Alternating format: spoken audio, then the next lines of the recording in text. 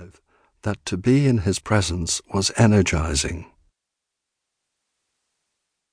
Knowing him as a great figure of so many achievements in languages, as a transmitter of Japanese culture, an expert practitioner in meditation based on the Upanishads and the Bhagavad Gita and Zen monastic meditation, a successful writer, a high grade in Japanese chess, it was a delight to find that indeed the child in him was so alive.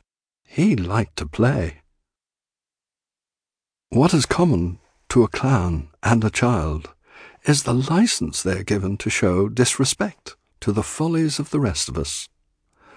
The child is soft and can change, but the clown's disrespect may harden into attitude if the mask of the role begins to become his face.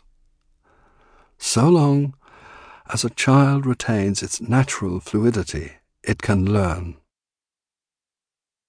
If all goes well, it may learn that quiet disrespect that so often goes with a love of truth.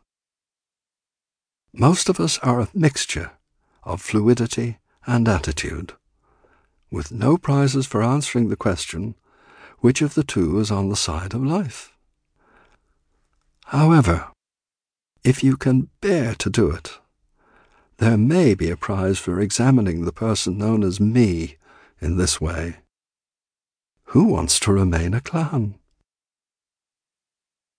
Trevor Leggett's teacher, Dr. Hari Prasad Shastri, an enlightened teacher of yoga, who approved Trevor's Zen training, often spoke of our ability to change ourselves.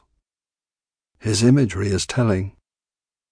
Life, he wrote, is emptying and filling. Drive out all love for what is mean and vulgar and perishable. Trevor was heard to say many times, we can change. An awakened one sees the truth of those around him better than they do, the undying in the dying. So in these stories that you're about to hear, it's the truth in you that is addressed. That is what makes them different. If you journey into these stories, will you allow the child to listen?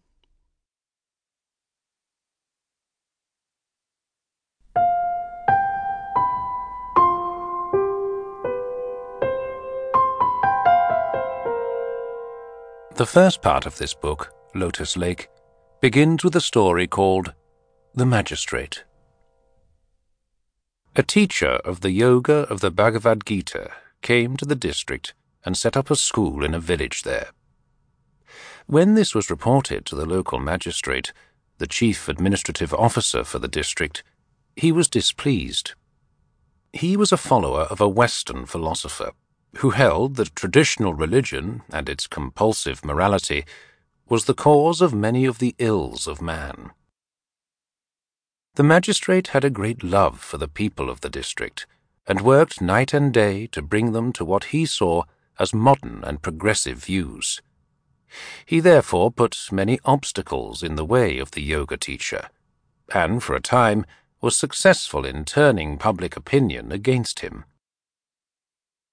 When he heard that the school was also teaching secular subjects to the local children, admittedly poorly served by the present arrangements because of the poverty of the district, he briefed the school inspector to apply the most stringent tests to the teaching methods.